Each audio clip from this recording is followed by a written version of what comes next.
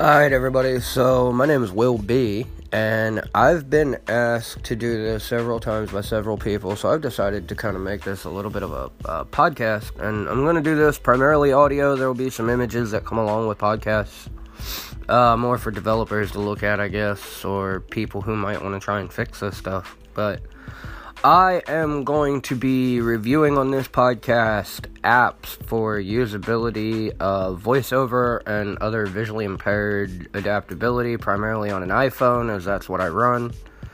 But I'm going to go deeper into that with certain stuff, and we're going to just kind of start picking these different companies apart that a lot of y'all use. There's going to be an accompanying Facebook page to this podcast. You guys will be able to chime in and kind of let me know what apps you're interested in me running, or websites for that matter. We're going to do some blind and visually impaired testing of sites, whether they want us to or not. And, what qualifies me for this? Well, I've been paid by Posh Yellow Group to do it for Wells Fargo about 5 times.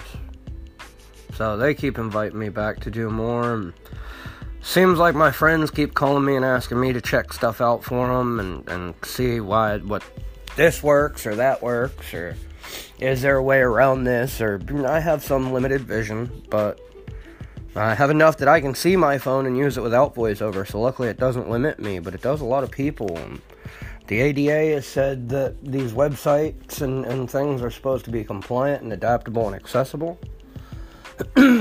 So let's find out how truly accessible these companies really want to be, and let's see if they want to actually make, an effort to fix the things that we find wrong with their websites, their apps, whatever.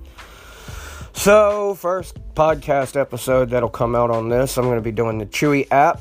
I've downloaded the Chewy app on my phone. I've opened it. I've ran through it for about 5 minutes visually. It's fine. And it has some annoyances like they all do, but it's okay visually, it works.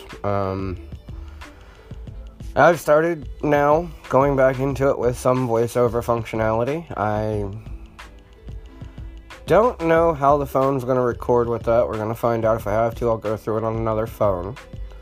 But we're going to record that here in a minute. I'm going to go back through again.